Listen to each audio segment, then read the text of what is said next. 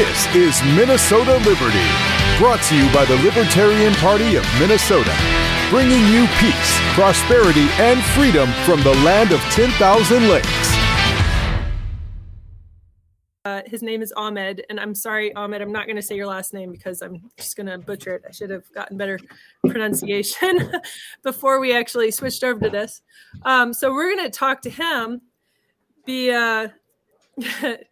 about, because Ahmed is from Iraq. And so the last few weeks, we have been speaking to veterans, and consistently with all the veteran stories that have joined the Libertarian Party, using experiences in having been to Iraq and in combat as a reason of rejecting like the military industrial complex and like having this mistrust with the American government and all of that kind of thing.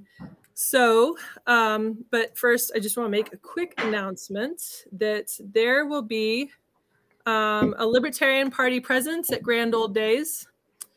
Sorry, I should have this up. Anyways, Grand Old Days down in CD4, I think. So this on June 4th from 8 a.m. to 7 p.m. So there will be more information on the website. Yep, St. Paul. Thank you.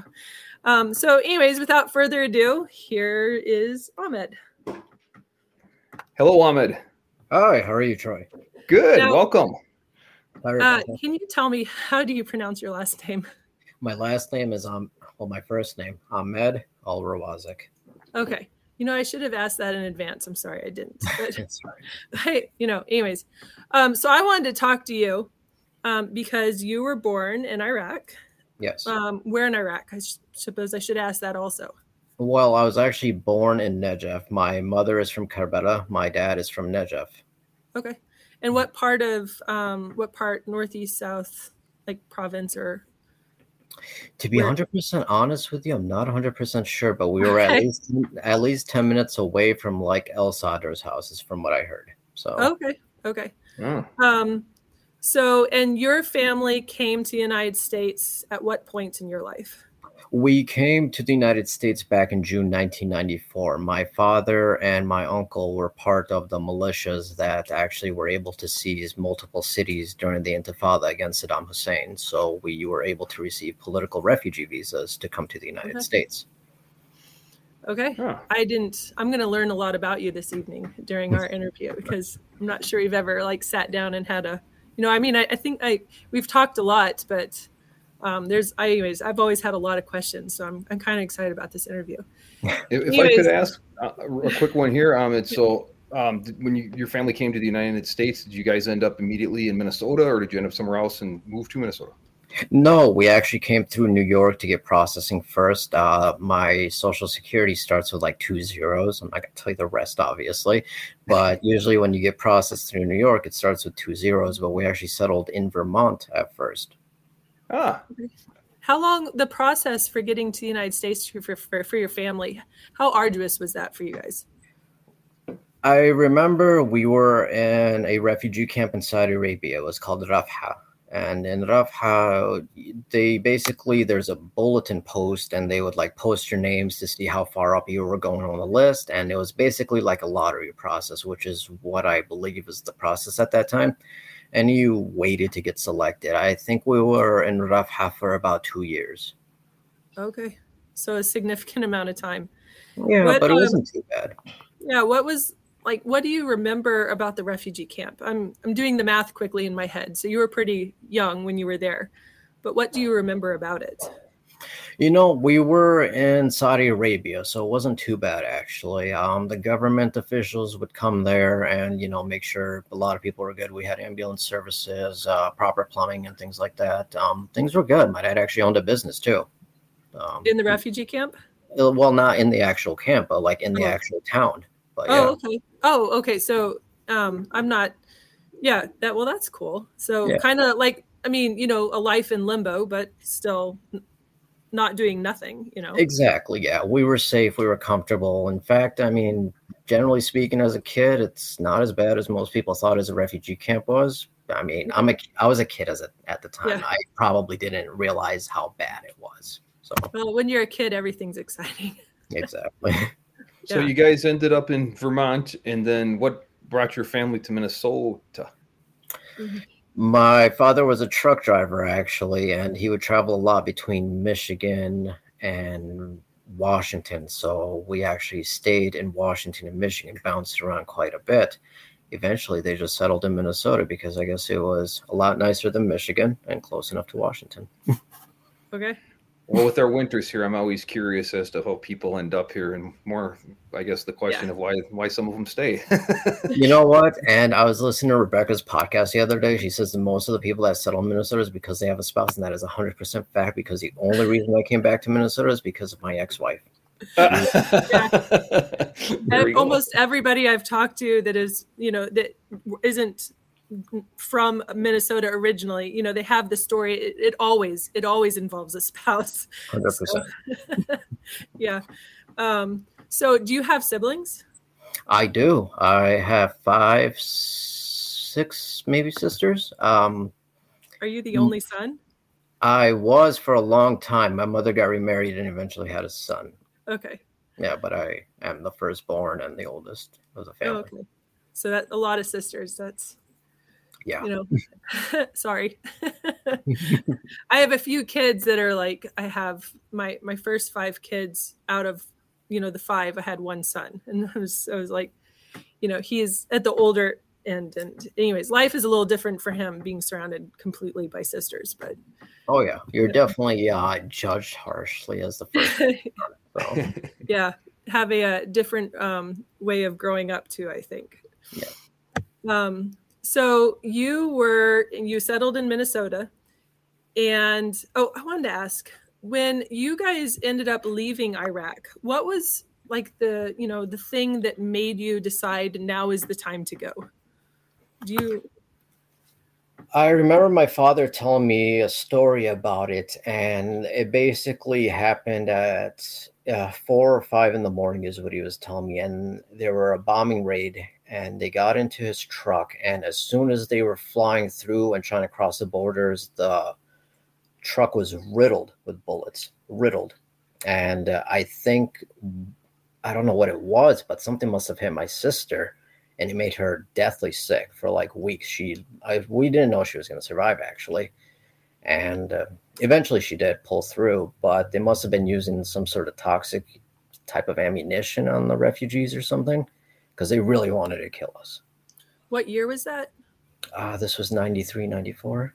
Well, we came in, probably in it could have probably been 92, 91, because we came to America in 94, and we were in Rafah for about 2 years. So yeah, 91, 92, early 90s, we were being attacked by chemical weapons. Yes.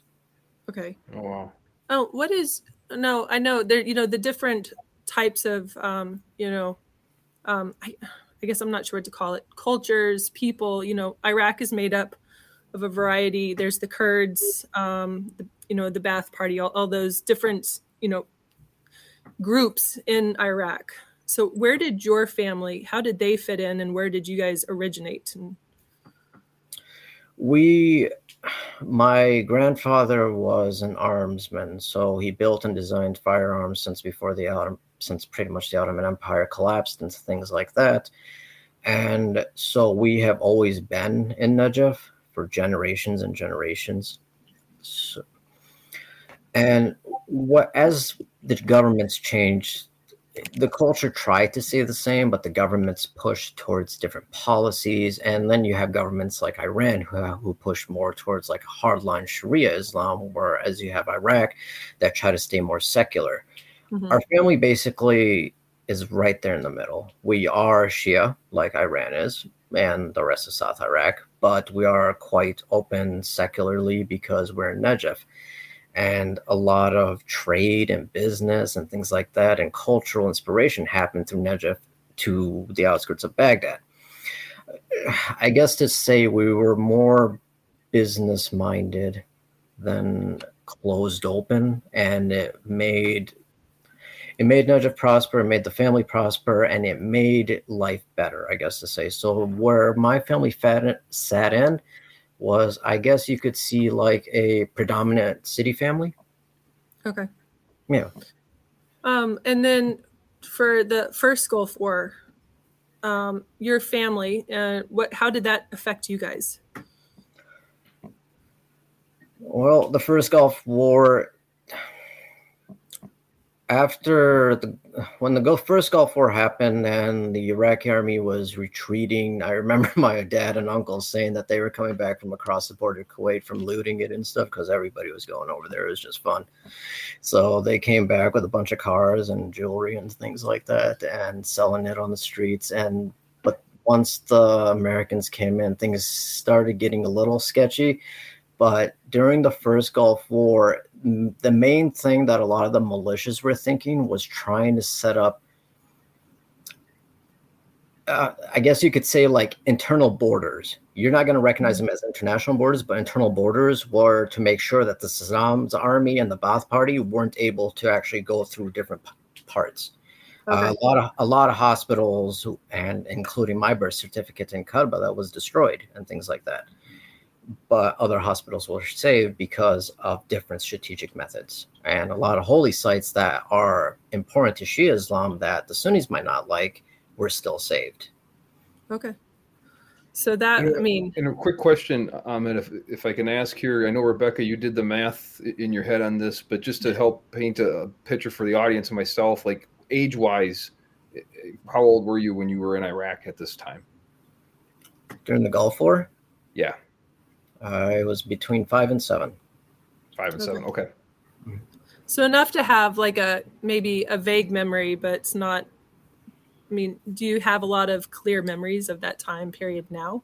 I remember a lot of the refugee camp, and I do remember a little bit of the Iraq campaigns, but I remember most of the refugee camp. In Iraq, I don't remember too much because I remember seeing a fighter jet blow out a power plant.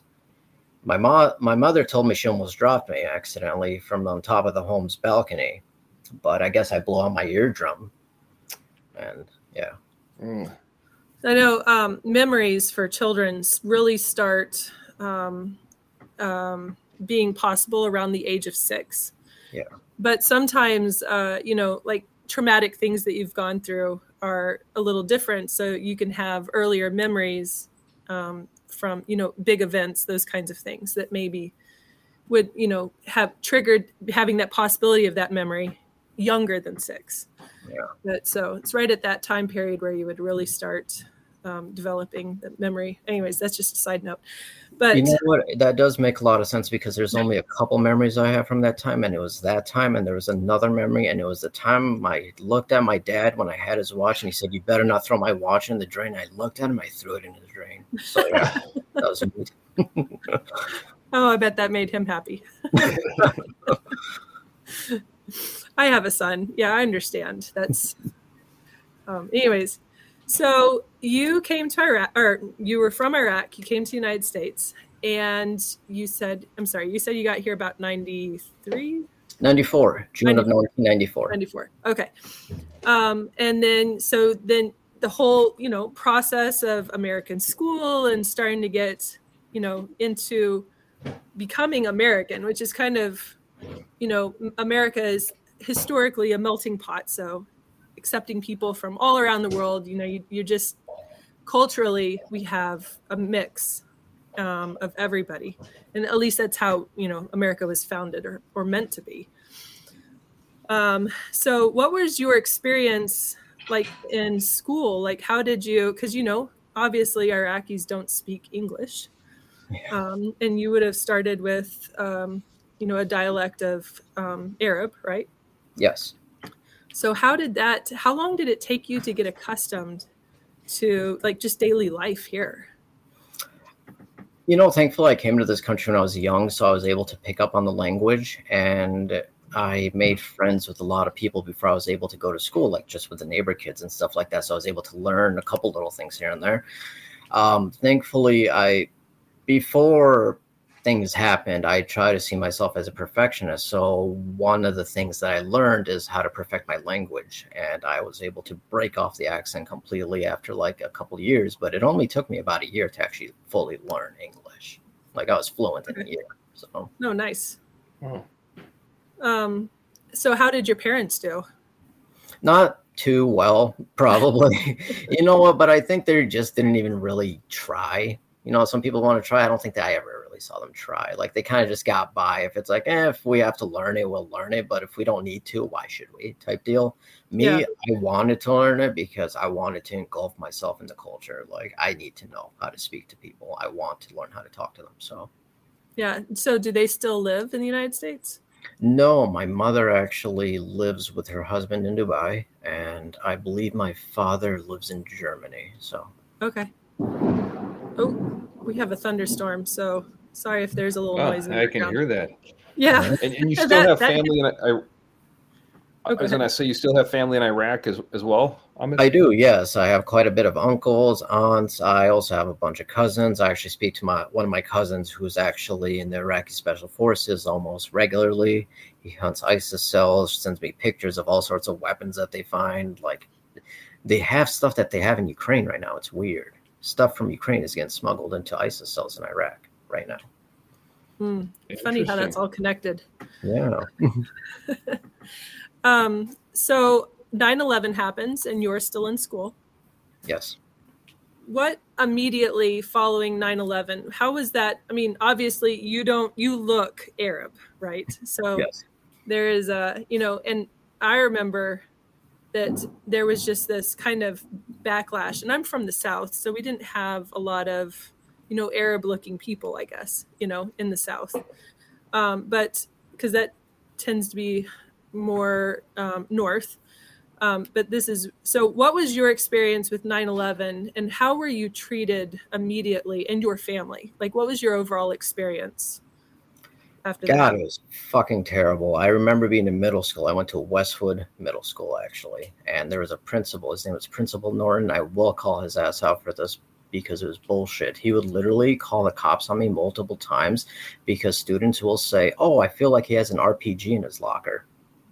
I took the school bus. Like, shit like that. And it You're pisses going to me hide an off. RPG in your backpack. You know what I mean? And it pisses me off now because it's like, I can't believe I let them get away on me. I let them get over on me, basically treating me like this when I could have fucked their entire lives up, treating me like this legally.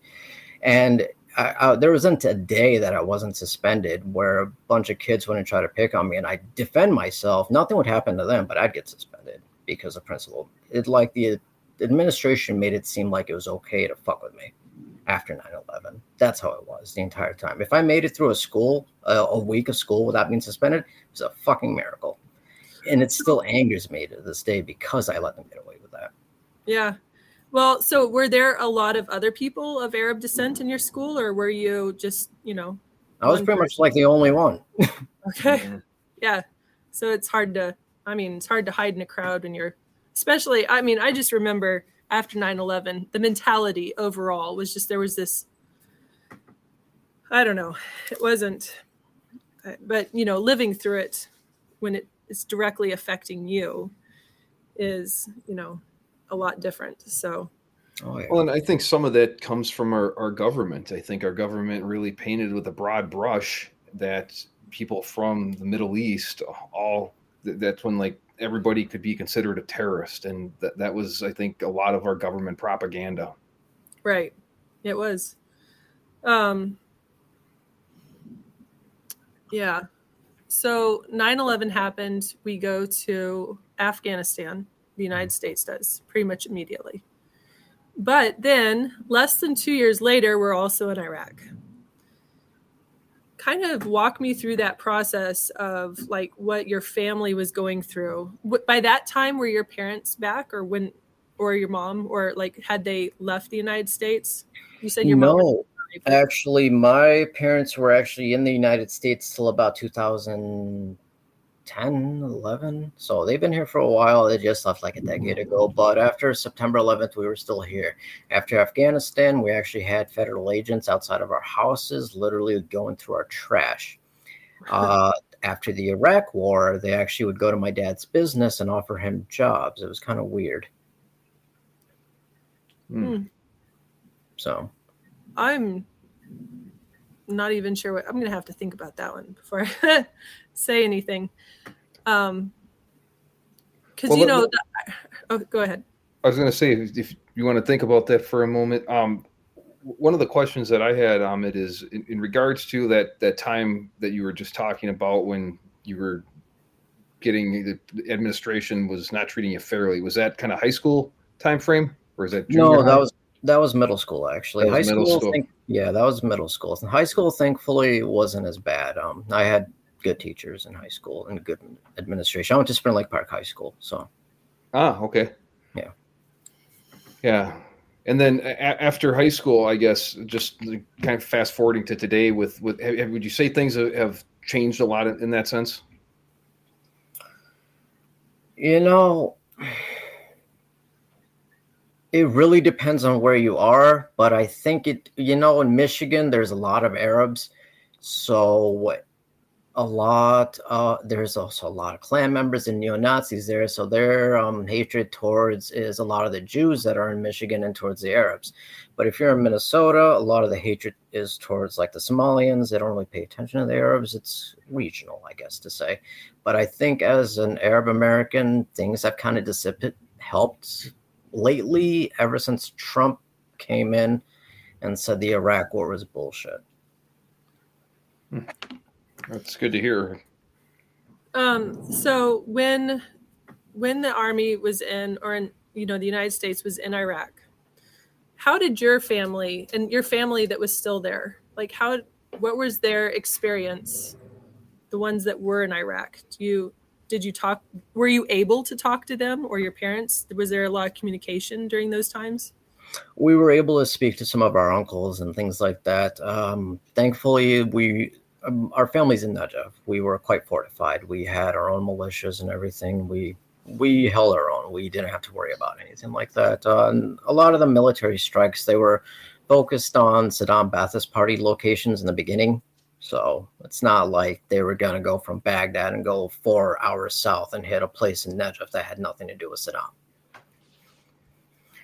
And for the most part, it was okay. It wasn't until it got really heavy into like Fallujah and the Surge and ISIS and all those people eventually that started coming and infrastructure started breaking down that things really started becoming problems. Before that, it wasn't too much of an issue. Iraq is big enough to the point where if there's a war literally going on in the north, you probably aren't going to be affected in the south. Yeah, so I was in Iraq, and that was my experience. It was really, I think, eye-opening leaving a city like Baghdad or Ramadi. So those were the two cities that I was in. Mm-hmm. And then because we would have, on occasion, missions to where we went to Western Iraq, which is very rural. There's not a lot out there. It's a lot of desert and, but not very populated. And at least in the areas, and I'm not even sure, there were some places where I'm not sure where we went. And it could be we weren't told, or it could be that I just don't remember. I don't know. But that there weren't a lot of people out there. It was a very different kind of place. It was almost, it was kind of nice, actually. Just the open desert. It's beautiful, actually. So I can see how, being kind of just around the immediate cities would have a different experience than like a more rural area. Precisely. Yeah. It's a lot different in the South too.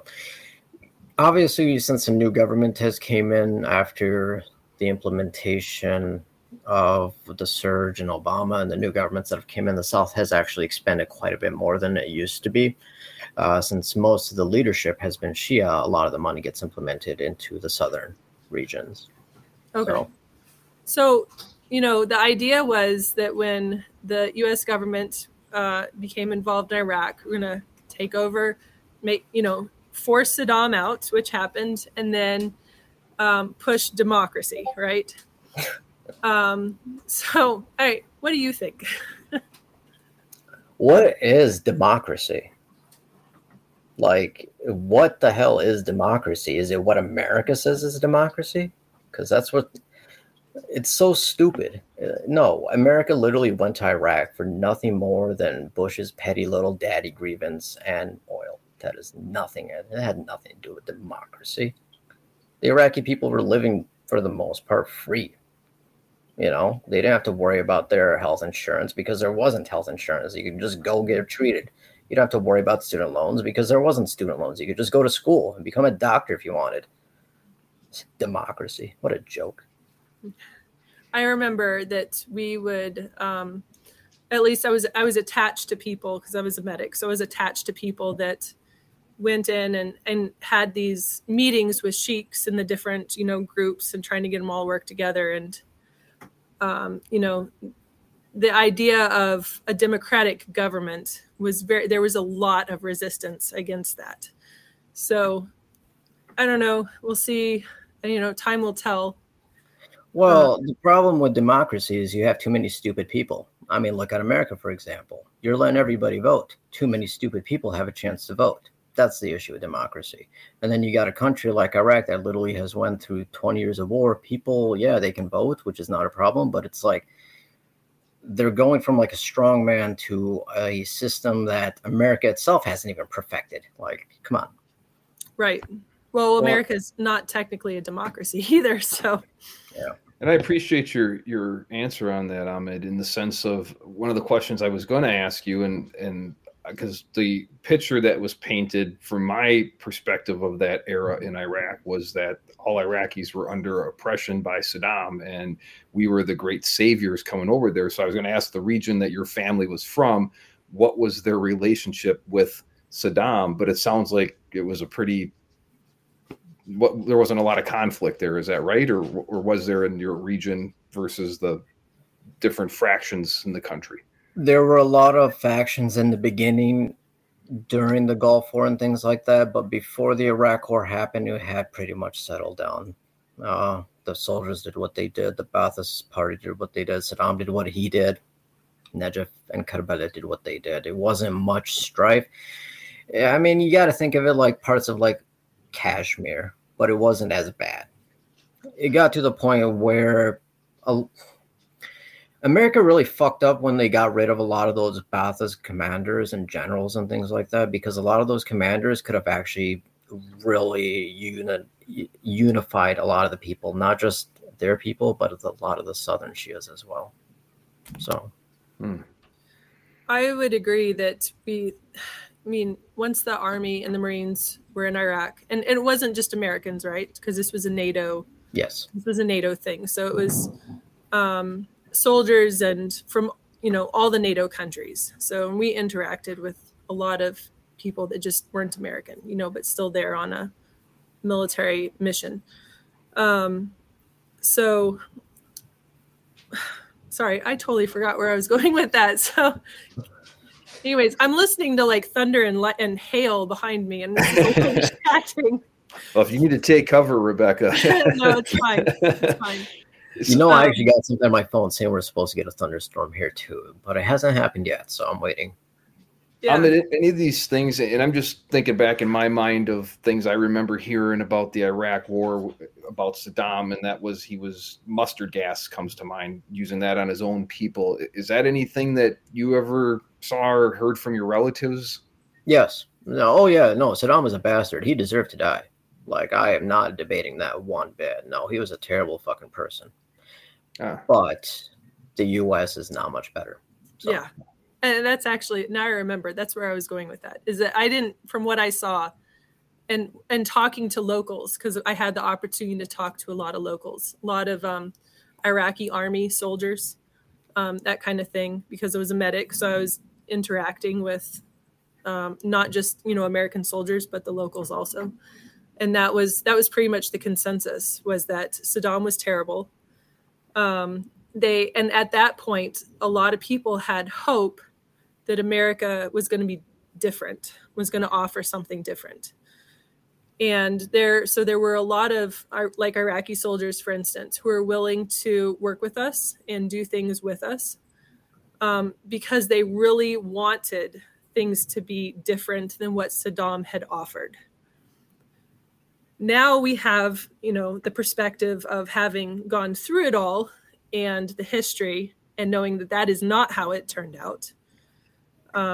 That shortly after, United States withdrew from Iraq, that ISIS very quickly moved in.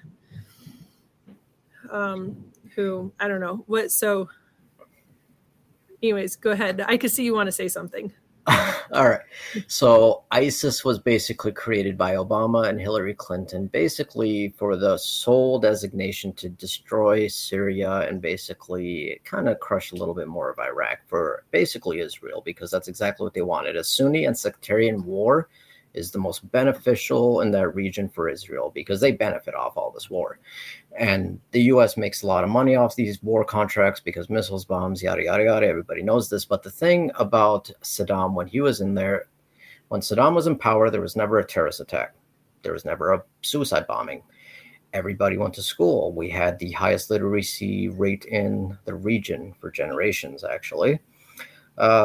Everybody had clean water. Everybody had electricity. When the U.S. came, I mean, there's still places that are having blackouts because of how long, 20 years war. It's going to take at least a good decade to repair everything. So, and it wasn't. I don't think people realize just how much of Iraq was completely decimated, leveled, like major cities completely turned to rubble and just flattened. Exactly, yeah. Like Bush said what he wanted to do. He wanted to bomb Iraq back to the Stone Age, and he kind of did. And a lot of the Iraqis will always remember that. But the thing is, though, is a lot of us are we have so much PTSD, and we're so tired. We just want to be left alone. Like, right. We really just want to work and be left alone. And I think our new prime minister is doing quite well. We've been able to secure peace with China. We've been able to make deals with Syria, Egypt. The Iranians and the Saudis are talking together because of the deals that Baghdad and we've been making in Baghdad. I think I'm hopeful for Iraq. I do see a positive future for it now. Yeah, well, and a lot of people, and I had the opportunity to be able to see it, and it was amazing. Iraq is at the core of where civilization started, that is the Mesopotamia and the Tigris and Euphrates, and amazing. There's a lot of history there. And people are resilient, but a lot has happened also. Yeah. And I'm very proud to be Iraqi. I love my culture. I actually did one of those blood tests a long time ago, and it's like 0.003%. I guess is my blood type or something like that, and it originates exactly from Iraq completely. So it's like, yes, pure blooded. So, and and no matter what happens in the future, I believe that America will always have its place in the Middle East as like logistics and business and things like that. And I mean, how many Americans vacation in the Middle East and Dubai and Oman and things like that? It's going to keep happening. And I bet you within 20 years, Baghdad is going to be a little private destination as well. Everything is being repaired right now. But the problem that happened for like the past 15 years is there was a lot of corruption. And with all these oil contracts, the government didn't care where the money went. They just wanted to make sure they got what they wanted. So. Corruption is, I don't think any government is immune from that. No, definitely not. I mean, you guys call it lobbying. We call it bribery. Yeah. Well, and so that kind of, I wanted to talk because I was on the call with you when you joined the party, and I immediately recognized with you and your background and, where you're from and that kind of stuff, that I was like, this is a guy that would have, your story is going to be different. You're going to have a different perspective, and that's important. And there's a lot of strength and there's a lot of power behind that. Like having, just being able to tell your story and, other people around you, and for them to be able to listen to you and to where you are now, and be able to put all that together. So you joined the Libertarian Party, and which is a little different of a political mindset. We're a minority in the United States.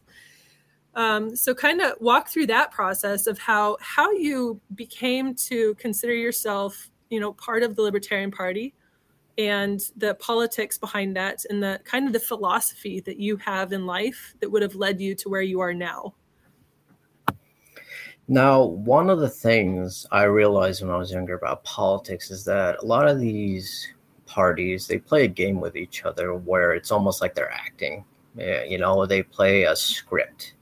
I'm going to pretend to say this. You're going to pretend to say this. And then we're just going to deal on this because we know what the deal is. And that's the Republicans and the Democrats. And I've noticed that no matter what the deal is, we get screwed. One of the things that I've realized, if you look at most presidents, except for President Trump, is no matter which president goes in, whether he was Obama or George W. Bush, there was always an expansion of war and taxes and basically proliferation from the American people and civil society as itself, just to be able to, line the pockets of the elites. If people want to make money, perfectly fine. I'm Middle Eastern. We love our money. Obviously, it's all a thing, do your thing.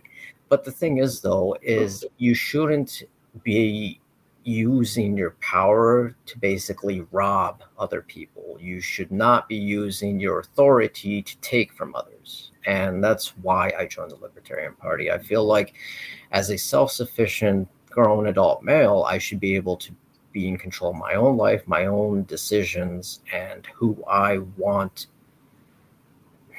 And I don't want to say who I want to speak for me because it sounds funny, because in elections, it's a representative democracy. So you have to have somebody to speak for you. But the problem is, if you have somebody to speak for you, they're speaking in their own way. So you're not going to get what you want, ever. And I feel like with the Libertarian Party, there's actually a way you can get what you want, because it's not backed by a corporation, and it's not backed by, I guess, other families who have been in politics for generations, like the Bushes or the Kennedys and things like that. There's a difference between those parties, because I feel like in the next decade or so, they're going to start making it so it's illegal to even be in a third party, where eventually it's just going to be a uniparty. You're either in the party or you're not. It does seem like we're headed that way. So Minnesota just recently passed legislation to make it harder to be a third party, harder to get on the ballot, harder to become a major party. I see all this stuff happening, and there's very little that you can do about it once the people in charge get it in their mind that they're going to pass something, right? At that point in time, by the time that you're able to realize what's going on and react and try to do something about it, they're already 10 steps ahead, right? Yeah. So they passed the legislation that makes it harder to become a major party in Minnesota. But I think that they wouldn't have even felt it necessary to take those actions had they not been threatened by people like us who are building up, third party political parties like the Libertarian Party, and there's others in Minnesota. But had they not felt threatened by us to some degree, they would never have needed to take those steps. So I think that you're right that in the future, we're on the right track. And that it's going to take time and a lot of perseverance by us to be able to keep pushing it through. But with the Libertarian Party, individualism runs the Libertarian Party. Mm-hmm. With the Democrats and the RNC, it's money. So if we really want to change laws, the only thing we really have to do is bribe the politicians who are voting for these laws, because let's be honest, every single Democrat is corrupt. So right. If only the Libertarian Party had money. Yeah, that's literally it. If we wanted to pass laws, all we'd have to do is go to each single one of them and give them a $5,000 or $10,000 check and say, vote for this, and they will do it. I guarantee it. Maybe with inflation, we'll need a little more. I don't know. Yeah. Maybe it's too soon to tell. Might get them a Tesla. Yeah. Well, and the interesting thing that I find with it is that they call themselves public servants, right? And they're not serving the public, they're serving themselves. That's the frustrating part. Yeah, well, they're leading with corruption instead of compassion. It's about them and not about us. Yeah. I always think it's how long can they keep pumping this for?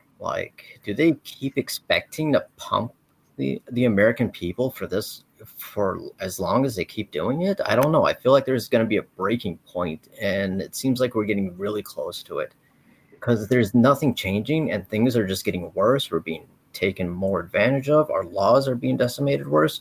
Our money's being taken more. And it seems like the government's getting more and more powerful. And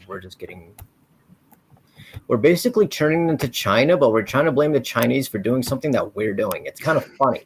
It's like Joe Biden pointing at his finger at Vladimir Putin and calling him a war criminal. It's like, are you kidding me right now?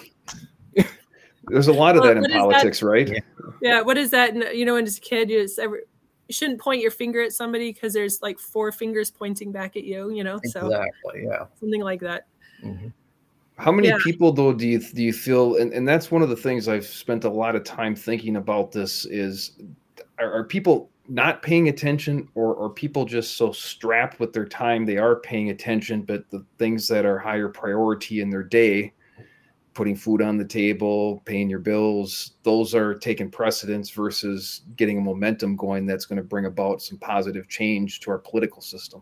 And that's the problem I've noticed with a lot of people is that they are just, a lot of them, they see the news and it says, it depresses me. I don't want to read about it. I don't want to hear about it because it's depressing. It's like, yeah, no shit. Your government is depressing. You have to do something about it. And a lot of people eventually just tune it out. It's like, as long as I'm able to take care of mine and my own, I don't care what the government does, even though they don't realize how bad the government is working against them as they're being basically asleep during this. They got their head in the sand while their rights are being taken away, and they don't even realize it.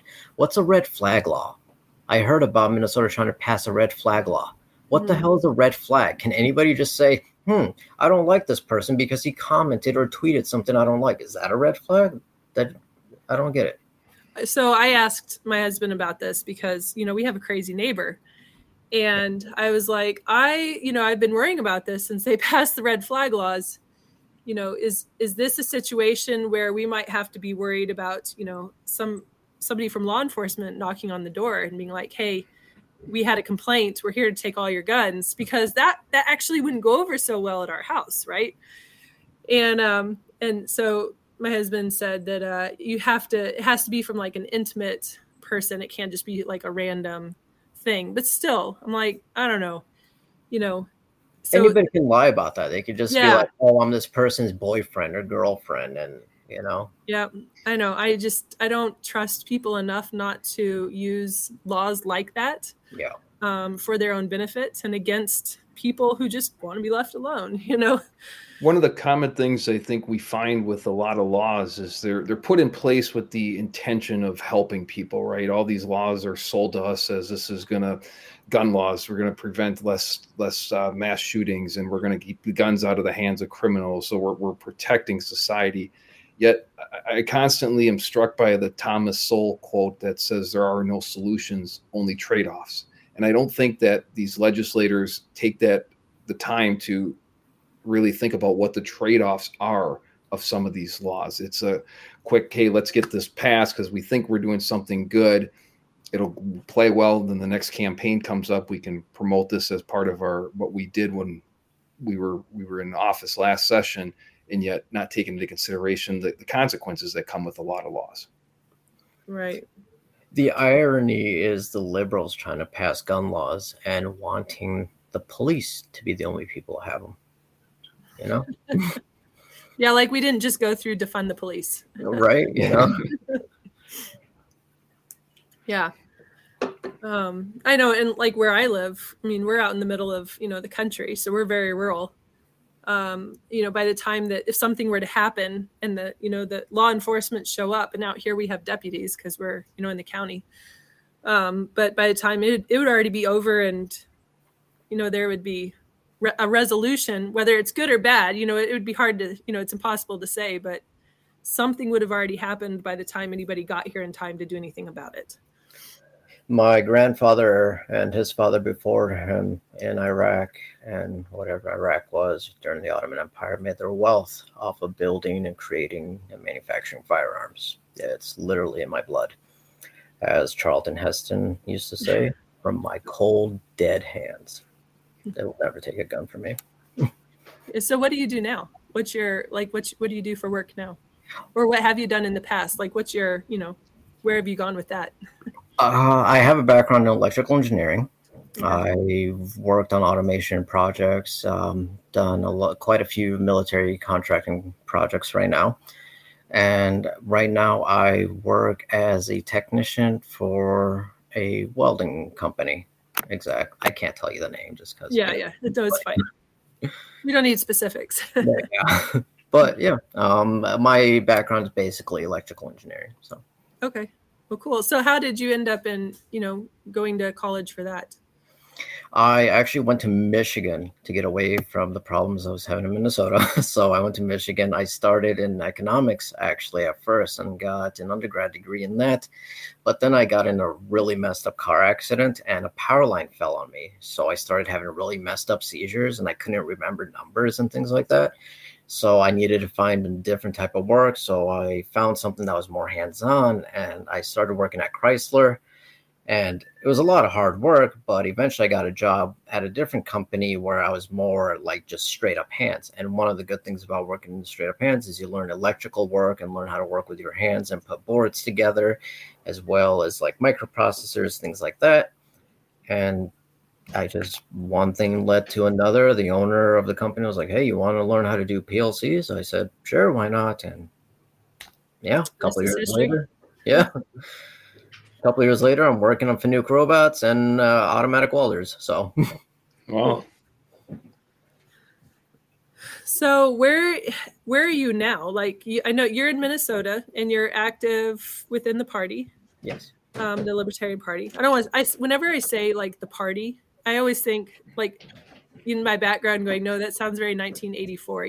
The party. Like the Ohio State. You know what? It sounds cool. So, and you are a family man. You've got some kids. Yes. You've got a couple of daughters. I do. I know, like, just from knowing you that you are very devoted and spend a lot of time with them.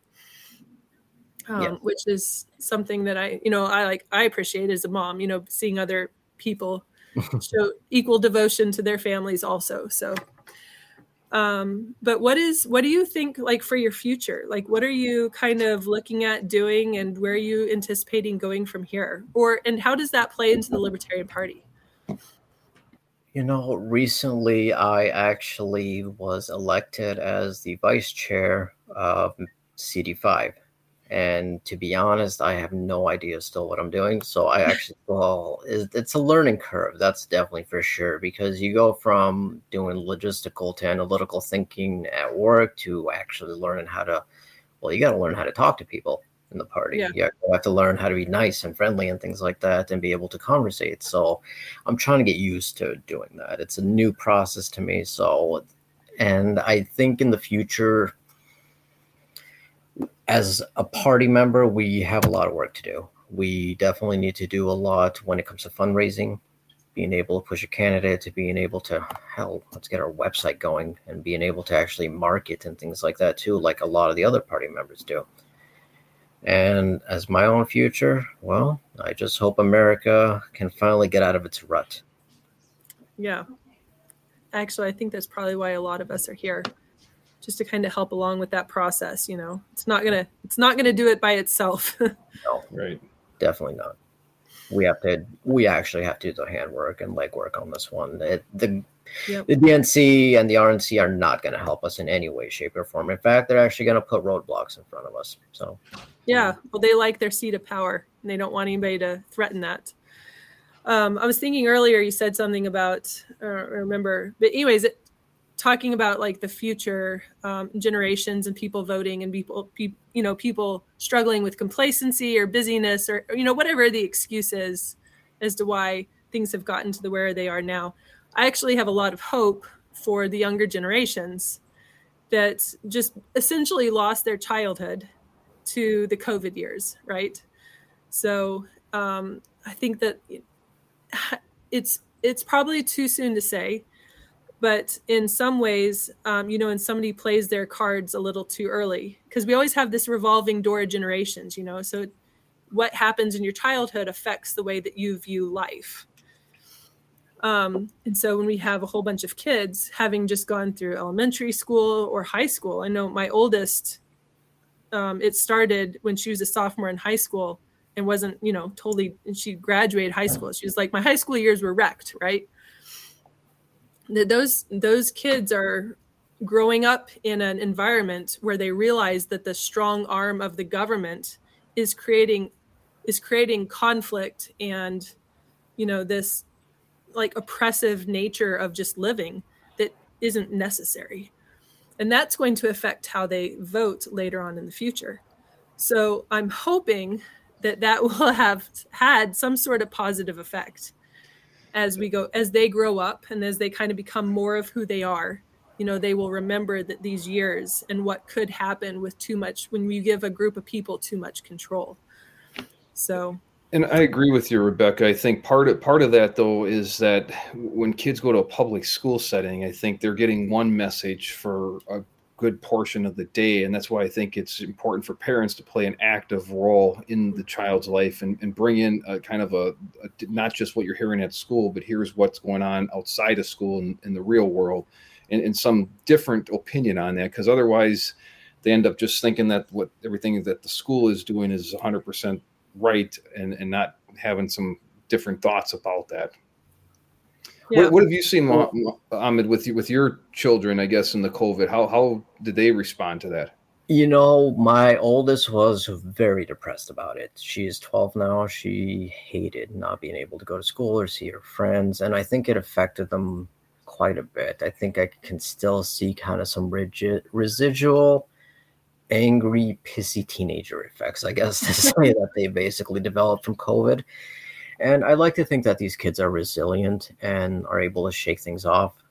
But, they were able, a lot of them basically got sucked into social media and the information age. And in good and bad ways, you got a lot of them that had developed issues because of the social media thing and due to COVID and being locked in and realizing that these things are happening because they had no choice over it. So you got different parts of the government that are telling them that they can't do this, and you got social media telling them that they should do this.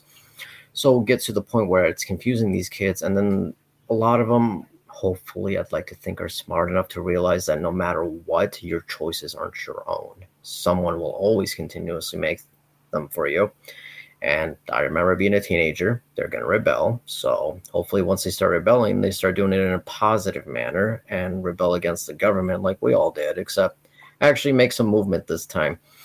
And these kids are different than we are due to the fact that they're growing up with the information age. They have cell phones attached to them. They're able to do Google and research everything that they want without having to guess if this teacher is telling them the truth or not, if this textbook is telling them something that actually happened when it actually didn't. So it's going to be a lot harder to brainwash these kids until, they control the internet. Great point about them having access to stuff to check out their own research, do their own research. Yes, that is the one thing that a lot of people never had in previous years. And I guarantee you, ever since the creation of the internet, there's a new timeline split, basically. Because think of it like this: the Arab Spring in Egypt wouldn't have happened if it wasn't for the capabilities of Facebook. Yeah, it's like wildfire. Yes. The internet. Rebecca, you mentioned your teenage daughter, your oldest, she was a sophomore at the time. How did the rest of your children handle the COVID lockdown? Well, we're homeschoolers, so it's just another, day of life, really, basically. And we're rural Minnesota, so I mean, we were affected a lot less than people in the cities. There was certain places that we could go to in town that even while there was a statewide mask mandate, that you were not going to get harassed at these places for just walking in not wearing a mask, because everybody around you was also not wearing a mask. And with the exception of my oldest, who was at the public school for high school. And now we're never sending anybody else to the public school for high school after that whole experience. So they're all have always been homeschooled, and it didn't affect them as much as it could have. But, that's a lot of that is just our situation in general. So. Yeah. I literally told my ex-wife jokingly, of course, said I'm going to kidnap my daughter right before she turns. I got 2 daughters, obviously, but I'm going to kidnap the oldest one right before she goes to high school and send her to Iraq. At least she won't have to deal with American public schools then. Every bad habit I ever picked up, I got it at an American public school. So that's true for me too. Ahmed, what was talking to some of your family back in Iraq? I'm just curious, when COVID was happening, what were things like in Iraq? I didn't really know too often. We kind of didn't really talk about COVID too much as it was happening in Iraq. I think they kind of just dealt with it. It's like, all right, mask up, and if you wanted to, you wanted to. But I guess it wasn't overblown like it was here. Yeah. Because the politicians there weren't using it to benefit themselves. I guess that makes a difference. Yeah. Does Iraq have a pharmaceutical company that was trying to? No, thankfully we don't. So. Yeah. So we are almost at our time limit. Yes. I wanted to tell you, thank you very much for joining us. Thank you for inviting me. Yeah, talking to you and being able to, have a conversation is always a good experience. So, thank you. Yeah, this has been very enlightening for me as well, Ahmed. So I really do appreciate you joining us tonight, and it's been good to talk with you. Well, I appreciate your time, man. It's nice to finally put a face to the name Troy. So, and likewise.